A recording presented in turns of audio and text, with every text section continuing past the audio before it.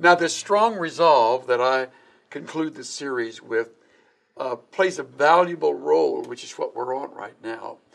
I'm reminded of Joshua, who, before he steps on and moves into the realm that he's to fill after Moses, 4 times in the initial chapter of the book, God says, be strong and very courageous.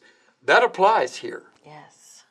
I learned that when I stepped into the barracks on Okinawa and was 8,000 miles away from wife, family, home, anyone who knew me, total anonymity, and prostitution open and available.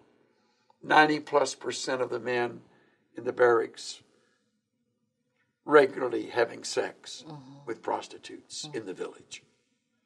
So venereal social diseases ran rampant. And I remember getting a little lecture, quote unquote, from the so-called chaplain, who laughed his way through the lecture saying, the best thing I can do is tell you where to get the penicillin shots.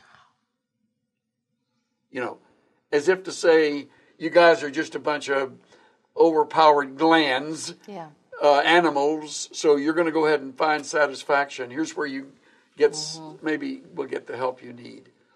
And I thought at the time, what a pathetic example of a person who could help with strong resolve. Right. We had learned the disciplines of combat in our training. Now we live like animals in our leisure life. I remember thinking, and I would have a man who was there on the island who became a mentor to me with the navigators. And he said, the greatest gift you can take back to your wife is knowing that you were pure. Wow. It's wonderful. And I remember before I left the island, throwing my arms around him and thanking him. He would give us tips, you know, because to get to his place in the capital city of this little island, you had to pass by one bar after another. And the United States government had brought in 5,000 prostitutes to service the men. As if we're dogs, you know. And these are people in heat. And I used to say to him, how do I get past that section? And he said to me, run.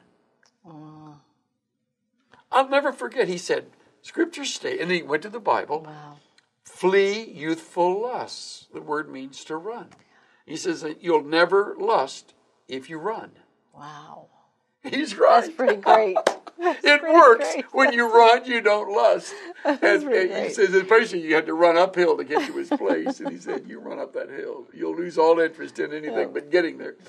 And simple tips along the way are really helpful for people. Yeah. This is true not just for teenagers or not just for men in the military or men and women in the military. It's true for anyone who lives in this world in which we find ourselves. Cynthia and I were having a nice little breakfast at a hotel a number of months ago. And I said, look at the little sign on the desk. In beautiful calligraphy, it says, have your next affair with us. Wow. Now, I know they would justify it saying, oh, people, you know, their companies have their affairs. We want them to think of us when they rent a hall or whatever. He didn't have that in mind. Whoever wrote that knew exactly what he was saying. So it is promoted. Yes. It's a sex-saturated society. I sound like an old man when I say it like this, but it is. Yes.